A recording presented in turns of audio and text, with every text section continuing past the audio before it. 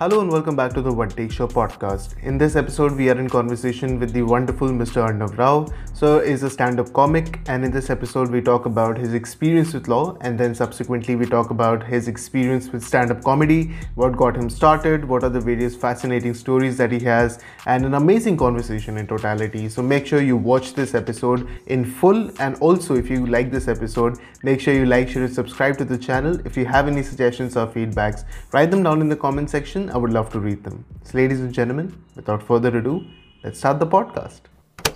You want something, go get it. Period. 2 and 1, we're recording. Hello, sir. Welcome to the One Take Show. I am really excited about this episode. Number one, I'm a fan. I'm a huge fan of your content. I genuinely love every piece that you put out, especially on YouTube with more than 1.75 million views on your channel. I think it's a classic. I genuinely love everything out there, and I'm really excited about this conversation. Thank you so much for joining me. Thanks for having me. I'm glad you liked the content. A lot of people did, so it's nice to meet the few who did. I am so curious to know what has been your experience there, as in what kind of feedbacks you've received that you somehow realize that there's a section, because I read your interview and I watched that entire interview with Bar and Bench. I realized that there is an interesting conversation about free speech that brewed up there. Yeah. And you being a lawyer who's now turned into stand-up comedian has stand on both these spectrums. So I'm really excited to know about that perspective of yours. Yeah, I mean, like, the way I see it is like you put something on the internet, anything can happen. And the charm of live stand-up, when you do put it out, I mean, it's like a kind of vicious cycle. Like the reason why we put out YouTube videos is so that people come and watch us. Right. And the idea is that we want people to just come and watch us. So you still have to put out some content. And I mean, like, people can get offended about like anything nowadays. Yeah. So, yeah, in that sense, it's so bizarre. As to some of the things like that, there are comedians who've been targeted for making fun of a particular brand of bikes. There have been comedians who've been like threatened because they made jokes about DJs. So at one end of the spectrum, it's like absolutely ridiculous. Like anything can offend anybody, and that's the internet. So like when you're playing that game, I guess that's something that you have to like. It can't help but deal with that.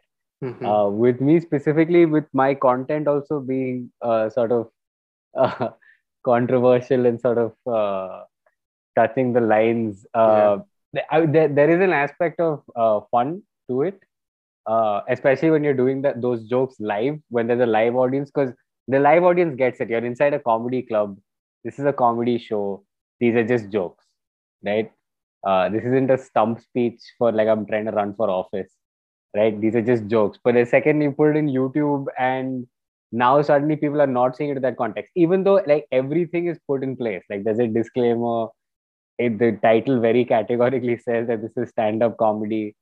But then people like take things out of context and they get offended. And when you're playing along with those lines, there is a lot of aspect to it, which is that's the fun of it, right? The reason you do jokes.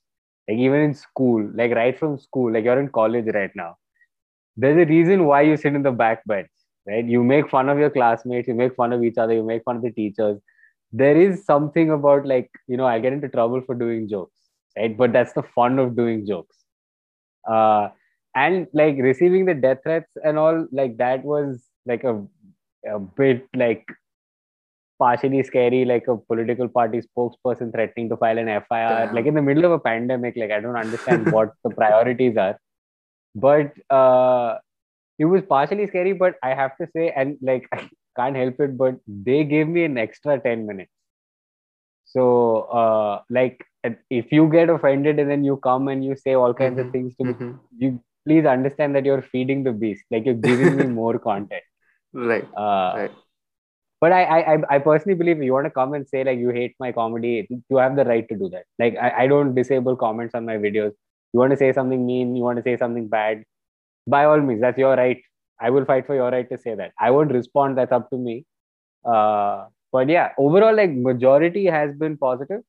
So at least that, like my likes to dislikes ratio on YouTube, it's, at least the algorithm's like, okay, it's still in the positive point. Right. So yeah, that's the way I see it. Absolutely. And I think to some extent, comedians, I personally believe that I'm a free speech absolutist. If it were to me, a lot of things would be very different than what they are right now. But I think in many of the scenarios, comedians specifically become very soft targets, easy targets for the trolls or such harsh form of criticisms extending to death threats, which I think is completely crossing the line in every possible imagination that there can be. So is that true? Like, do comedians actually become that soft target? I mean, any artist is an easy target when it comes to speech. The way I see it is that speech at large is being attacked, right? Like journalists are being clamped down. The journalists are getting killed, right? There's a lot of this is also to do with the fact that all these so-called battles, so to speak, are being played out on social media. So it's not really whether you're legally right or legally wrong. It's just for this news cycle, I need something to feed this constant 24/7 thing. And everything is getting clamped in that sense. Like TV shows are getting censored, movies are getting censored. Uh, I'm doing a bunch of screenwriting the last year or so. I've been doing a lot of writing projects. And at that very inception level stage itself, certain ideas are just being like, no, it'll never get made. We cannot do this. Cut it out right now. Right. So in that sense, there's censorship in general. Okay.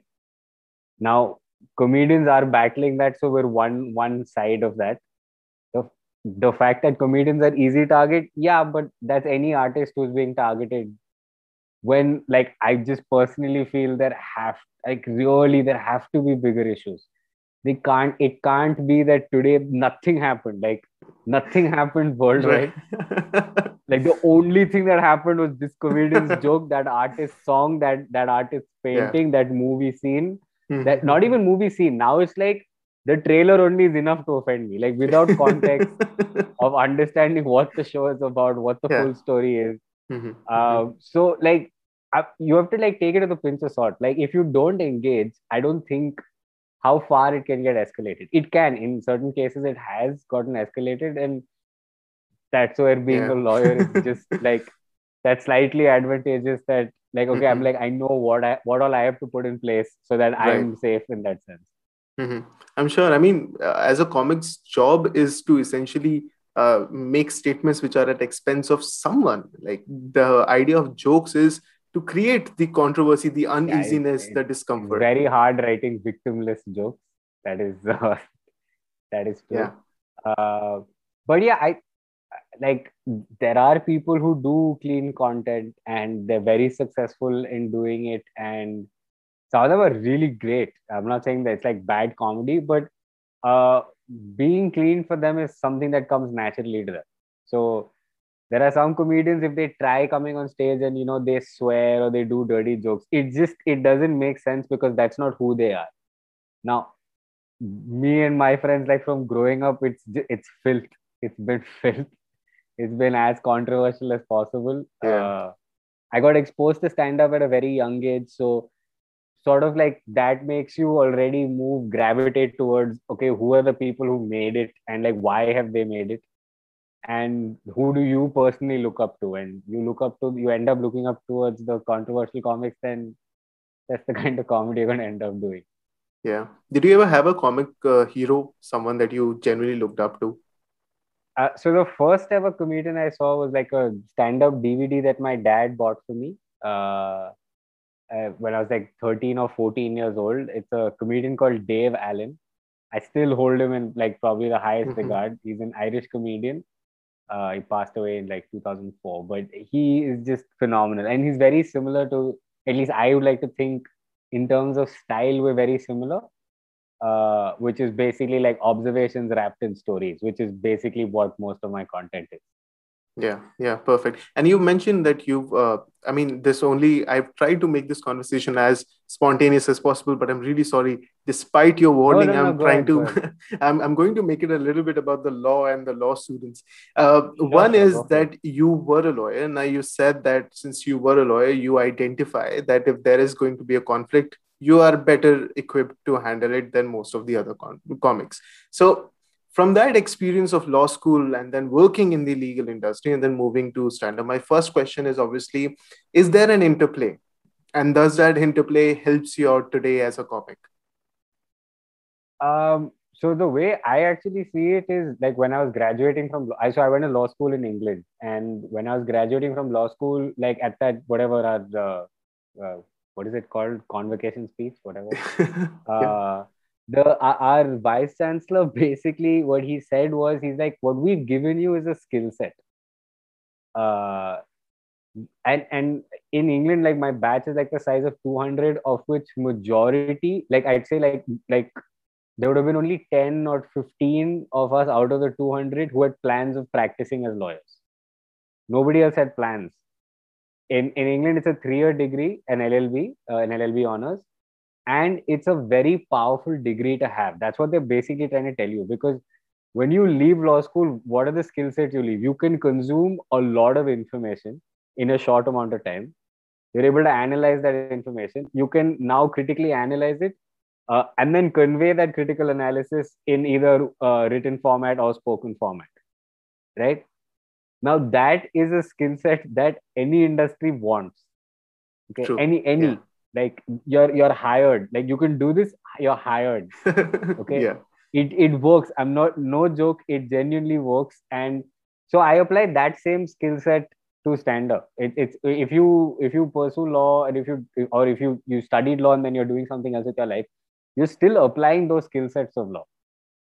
So what the law degree is, it's not really Yeah. applying the law itself, like not statute and like precedents, but the that muscle memory of yeah, what 1000 pages, that's all you're given, right? Yeah. Yeah. That is what I feel is key for anybody who's thinking of doing something outside of law, even though they've spent whatever that that long duration of studying law and then choosing to become lawyers.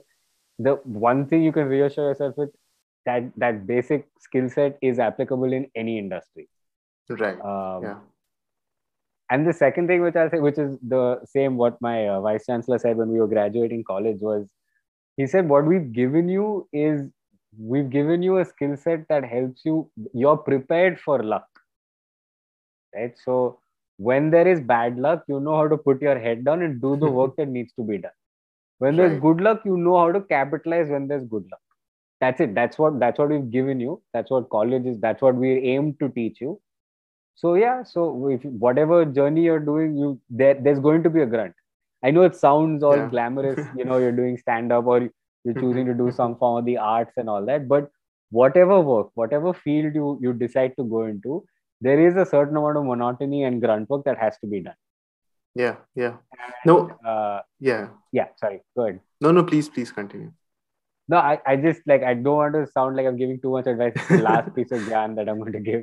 But this is like, it's not even mine, which is why I can give it. It's when I was Right. quitting law to become a stand-up comedian, this is what my dad, it Mm-hmm. was his advice to me, which was it's not about the pursuit of happiness, it's about the happiness in the pursuit. Which Wow. means your daily drudgery, you have to find fun. If you don't find that fun, then there's no point pursuing whatever you're pursuing. There is Mm-hmm. going to be grunt work. Whatever you choose, there's going to be grunt work. There's going to be a monotony. You have to enjoy that. If you enjoy that, then it's like you've heard enough drunk people say, dude, it's about the journey, not the destination. It's just that. Right. That's it. Right. End of gyan. No, please keep it coming. I can see a Constitution of India barrack back there in your wonderful bookshelf. I'm just Yeah, wondering there if is, there is one. if that's your barrack or if it's someone else's. No, it's mine. This is my house. I So, live here. so essentially, no. I'm just wondering if there's someone else who has, because the immediate image in my head was, you can always take a lawyer out of law, but you cannot necessarily separate the two. And I think with that preface, the question is that when you talk about all these wonderful skill sets that obviously a law school trains us for, and so many people have said that all these skills are then to be applied in the real world practice, and you actually did that when making the choice of getting into stand-up comedy. How do you apply those skills in stand-up comedy? And the reason why I'm asking this question is, a lot of my friends actually are passionate about stand-up comedy. They want to perhaps take this up. All they are wondering is if this education will go waste, the 5 years of law school, will that go waste essentially, or can we use it Yeah, in to some stand-up extent it comedy? is. To some extent, you can think about, yeah, it's gone. To some extent. Uh, at the end of the day, like right now, my peers are people who have studied engineering. Is not some of them have done medicine. Some people have done BCom. One person's a college dropout, but we're all equals, right? So to some extent, yeah, it doesn't mean shit. Genuinely, forget about it. But it's up to you. The one thing, like if you manage to like go through the rigor of law school, you can go through the rigor of anything. Like there is hard work in stand up. There's a lot of rejection. Daily you sign up for, that's basically when you have a show, you're basically agreeing to, I could be rejected today. That's it, right? And there is a learning curve of figuring it out. Yeah, you can sit and watch as many stand-up specials as you can. The Mm-hmm. only thing that I say, and then analyze them and then break it down onto Excel sheet, and you can do all that. You can do, there is a science to the stand-up. And like for me personally, like I, before the pandemic, like when I used to do like paid shows, when it's like a ticketed event or like it's a private event that's paying a lot of money, every joke that's there, even if it's just a 1 minute joke, that joke has gone through 40 open mics before, Right. right? Mm-hmm. And that same 5 minute set, I have 40 different audio recordings of the same 5 minutes. And I listen Mm-hmm. to all 40 recordings of the same 5 minutes. Then I'll see Yeah. which lines are working, which lines are not working, remove the lines that are not working. Which line's getting the biggest Mm-hmm. laugh, that has to be the ending. So restructure the bit so that that becomes the closer. So there's a lot of science, a lot of trial and error, and a lot of like just experimentation, observation noted down, right?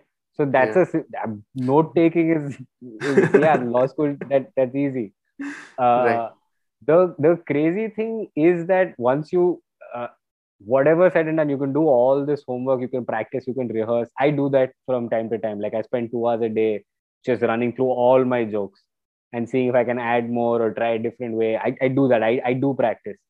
And I'm still this okay only. So can you imagine if I didn't practice? Uh, but uh, Yeah. Mm-hmm. the best learning is getting on stage. So the more you get on stage, that's it. That's the only learning that is there for stand up. Get on stage Right. as much as possible. And so if anybody Mm-hmm. is interested in wanting to do stand up, find out, look, go on Google, search on Facebook or social media for open mics happening around you. Speak to the comics, figure out how to get spots. Everybody has their own way. Some are online registration, some are on the spot. I don't know. It's all different. I don't produce shows anymore, so Yeah. I don't Mm-hmm. deal with that headache. But just do it. That's it. That's the only advice I can give is Right. because I'm also figuring it out. Like I've been doing it Mm-hmm. for like just over 5 years right now, Mm-hmm. and I don't know for sure what works, what doesn't work. Like I have a vague set, I have the skill set, like I know I can work the room, I know Yeah. I'll make them laugh, but there are days where it doesn't happen. And I'm only 5 years in. 5 years is nothing in like the long term thing of what stand up actually is. Like every comic that we look up to in the West, nobody makes it like minimum 10 to 12 years. Like there's nothing, you won't even get like 10 minutes on TV. And here in India, you have the phenomenon of YouTube, which catapults anybody overnight into fame, which is great in that sense. But at the same time, we're way more nascent in that sense. So I know that like my dad also asked me like how long are you going to take to, you're medium successful, you're not fully successful, but like how long do you think it'll take for you to be fully successful? And I was like, dude, you don't drink a whiskey that's less than 16 years old, no? So give me also Right. 16 years to like, I'll become single Wow. model, dude. You give me that time. And he's like, okay, I understand. Yeah. I was like, okay, cool. Mm-hmm. So yeah, you just find your analogies. Right. I'm going to use this analogy every time my father asks me, how long is it going to take you to be successful in litigation? It's definitely going to take me way longer than you Oh yeah, expect. it's the same. Like in litigation, Mm-hmm. also, it's you don't get a lot of money for a very long period of time, and then you just get a stupid amount of money for no reason, which is exactly like stand up. There's a lot of similarities in that sense. Plus, friends and family always wanted to be Mm-hmm. pro bono, Right. Right. so whether it's legal services or jokes. Well, who knew that litigation and stand up would be so dangerously similar? I just need to bring it up in every next conversation I have with a litigator. I need to throw this analogy at them. But it's fascinating. I think I was listening to one conversation with that was on Joe Rogan's podcast with Kevin Hart. He was describing how he takes about 2 years to write a special, where he goes through an entire process of going through open mics across the country, various ways, and then crafting it out again and again and again. So the idea that stand-up comedy is the perception or the narrative usually amongst people is that either you're born funny and all you have to do is just climb up on the stage, start speaking, and someone will record the video of yours. It'll go up on YouTube, and boom, now you're successful. Now you have millions of viewers and you have millions of audience, and now you're making a lot of money. But there are major challenges that you actually have to grapple with, especially in the initial stages. Yeah, I mean, like you don't put out content till you have like a backup of content. You know what I mean? Like at a very simple level, like if you're going to put out, say, hypothetically, a 1 hour Netflix special, right? But that's much later on. I'm saying, like, let's say for India and YouTube, let's say I put out 3 videos each 10 minutes, right? So I've put out half an hour worth of content. Now, let's say it goes viral. Now you want to come and see me. How much content do I have now? Right? I will only release when I have like an hour ready. I'll drop 10 minutes when I know I still have the hour, so that whoever wants to come and watch me I still have content to do. Right? There's one, it's like an unsaid, unwritten rule, which is you don't drop a special unless you have like 3 hours of content. That's when you drop 1 hour, so that you go famous and then people want to come and see you. You have stuff to tell them. The other thing is the aspect of like being born funny. To some extent, yes. I mean, it's just a knack. Like every comic I know, like who are my friends, who I'm close to, as well as comedians that I look up to, and for me personally, like we wanted to be the funny guy in the room, like from a very young age. Right? Like my first open mic, it was my friends who pushed me, saying, "You're a funny guy. Go do this. Like stop telling us jokes. Go tell everybody else." Right? It was like they got me my first open mic spot, like my friend, and I owe them like crazy for that. And so like there is that knack, but at the end of the day, I think it was Akash Mehta, is a comedian from Bombay. He basically said that like being funny is like it's like a muscle. So if you train it, which is what we do by open micing every day, by getting on stage as often as possible, we're fit. It's just that it's a muscle that you can train. So anybody can train that. The beauty of stand up is you can't get worse. Like whatever level you start, and then you just you can't get worse. That it's the beauty. So you'll grow the longer. Like it took Louis C.K. like almost 2 or 3 years before he got his first laugh of just doing open mic. So and for each person individually can like different journeys. So that's I wouldn't like I would recommend, if anybody wants to try it at least before you make a decision one way or the other. I think it was Howard Stern's show where he was having a conversation with Trevor Noah, and they were talking about what makes a comic really funny. And Trevor mentioned Dave Chappelle, and he said that Dave Chappelle has such an audience primarily because he's so interesting more than he's just funny. The fact that a person is really interesting. And I think I observed I caught up on something like that when I started researching on this episode, when I was looking up your channel. And you have a couple of thumbnails that I have huge respect for, by the way. one of them being more than 1 view, and the other being less than 1 million views. So yeah, I think that's the kind of interesting gravity or the aura that a personality creates, and then suddenly they have people listening to them. Yeah. So essentially, it's weird. It's kind of weird having people who are like, I don't have like a very big fan following, but I do have some fans, and that's like it blows my mind. Like it's so confusing. I'm like, really, me? Why? There's just so much better out there. But it's nice. I mean, like we do this because we want validation, and so when you get that validation, it's obviously an awesome feeling. But I don't think my fans are too diehard. Like, I had one fan like who bought tickets for my show and then sends me a message saying, "I slept off. I'm sorry, I missed the show." I'm like, "Oh wow, great!" You actually got a message like this? Yeah. He apologized saying, "I bought a ticket. I slept off, so I missed the show." And I'm like, "Oh, great, dude! Thanks for telling me. Okay. I feel so good now. Nice. Perfect. But for example, one of the sets that I was watching was about this discrepancy of South Indians versus North Indians. And you're, Yeah. I think every viewer of this podcast, by this episode particularly, I am muting half of the time because I don't want any audio feedback, but I'm laughing continuously. And one of the reasons is because so is so interesting. And if you want to see how interesting he is, just check out these videos, man.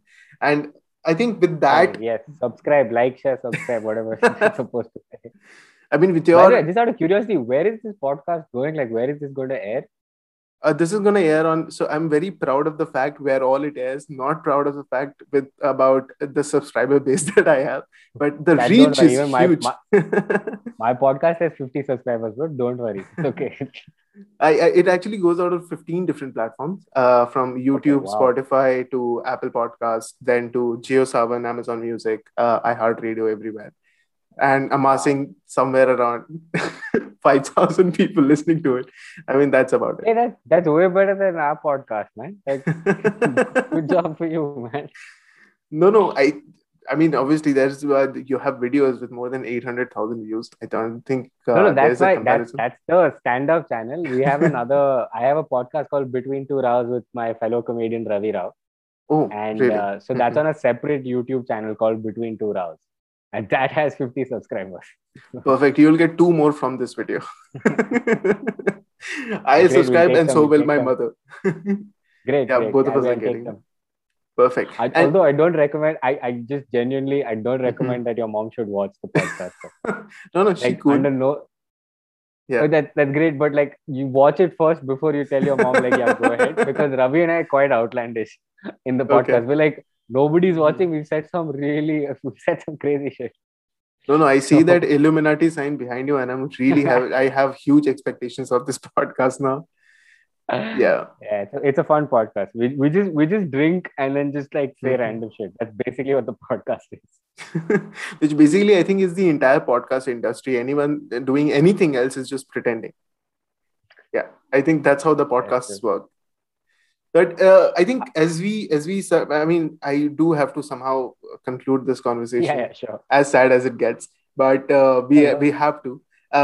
My last set of questions for you, obviously, is going to be something where I'm going to ask for your advice, and one of them is for example, someone who is already in law school, because that's who I think I reach out to the most. Most of the viewers of this podcast are law students, Okay. so like I love roast. There are roast sessions in Dr. Ramanuli and National Law University. We have roast sessions, we Okay. have stand-up sessions, and I do participate very actively in them.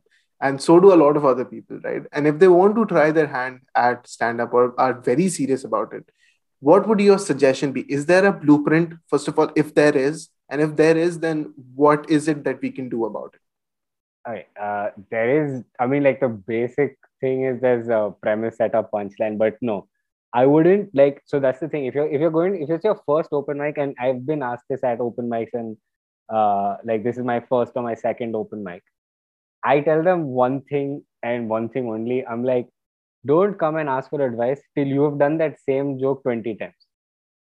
You do it 20 times, you yourself will know what works and what doesn't work. The same 5 minutes. You write down 5 minutes, practice it, do whatever you want, whatever, act out. I have no restrictions. Talk about whatever you want to talk about. That's fine. So write 5 minutes.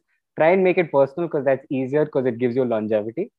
And one thing about comedy, which they always one word that gets thrown around a lot is honesty, and that's.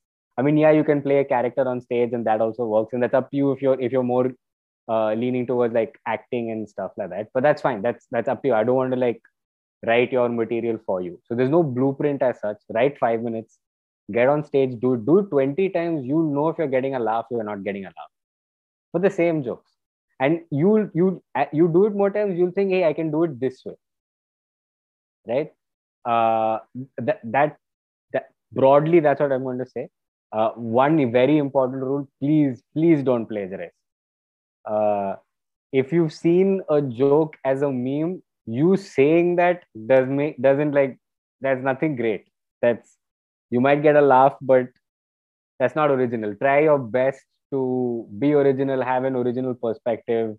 Don't copy jokes. That's a big. The second you get labeled as like a joke thief or somebody who copies jokes, like the comedy circuit kind of shuns you, and rightly so, because there's no protection in that sense for comics who have like jokes getting stolen. Like I know, like I wouldn't say like my jokes been stolen as such, but like these are jokes that I had written, and then I discover that a Western comic has done like pretty much the same thought or the same punchline years ago. I just didn't know, and so I dropped that joke. I don't do that joke anymore because it's out there in the public domain. Right. Mm-hmm. Also, I don't recommend for newcomers to try and go the Daily Show, the Trevor Noah route, or like like tweet, or like you can do the tweeting on like, oh, this is a news thing, I want to do a joke on the today's news item and tweet it. That's great. You can develop a social media following if you're regular at it. And like I hate social media and I'm very irregular. I just do it because I have to. It's an occupational hazard. But if you're good at that, then great. But remember that you lose that joke. Like think about like in 1 year's time, will that joke still be relevant? Can I still perform that joke? So think about like in 5 years' time, can I still perform this joke? Or if I put this joke on YouTube today, 5 years from now, will that joke still be okay on its own? Right? Is it too heavy on references? These are again like these are just personal stuff. If you want a very specific blueprint, then I recommend looking up Scott Dickers. He was one. I'll text you the name so you can you can share the. Scott Dickers was one of the founders of The Onion, which is why I have the Our Dumb Centuries, The Onion newspaper, the original fake news guys, but they did it for satirical purposes. So Scott Dickers says that there are only 11 types of jokes. So I don't know if you've heard this thing. There are only 7 types of stories. Okay, I haven't. So he lists out this thing that there are only 11 types of jokes. That like basically any joke or any a bit that you take will have a mix of all of these. So 1 second, I should have that written down. I have it written somewhere. Hang on a second. I'll just quickly read out what they are. Wait, why can't I seem to find it? No worries. I'll put in my feeble attempt at humor by inserting the 1 minute later video in this part of the transition. Okay, yeah, I got it. Yeah. Okay, so there are only 11 jokes. This is Scott Dickers' list. And so the first is irony, which is like if you want me to give you an example of irony, it's basically an alcoholic father disappointed in a pothead son. Yeah. Irony. Then you have a character which is a comedic character and whatever the traits of that comedic character are. Then you have reference humor, which is a lot of your topical news stuff and stuff, right? Or like you're referring to a TV show, just reference in that sense. So one advice with reference that I always tell people is if you're doing a reference, make your reference the premise, not the punchline, right? So if you're talking about a TV show, then tell me about the TV show. So even I've not seen the TV show, I still get the joke and you make that parts of it funny. As opposed to the ending of some random joke, you've just connected some other TV show. I will not understand that joke unless I know the reference and this reference. So that's that's just a personal pet peeve again. Then you have shock value, which is a lot of dark humor and stuff. Then you have hyperbole, which is exaggeration. You have parody, which is basically mimicking something. You have wordplay, which is the worst form of comedy, but allowed from time to time judiciously.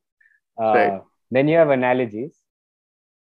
You then have madcap, which is sort of kind of all-compassing of like just crazy stuff. Then you have meta humor, which is sort of making fun of the process of making humor. And then you have misdirection, which is basically I'm leading you one way and then with one line I flipped it all together. So these are 11 jokes. Like every joke, when you hear it, it'll fall under one of these 11. Now, instead of reverse engineering that, what I do is if there's a premise of mine that I sometimes I just riff on stage.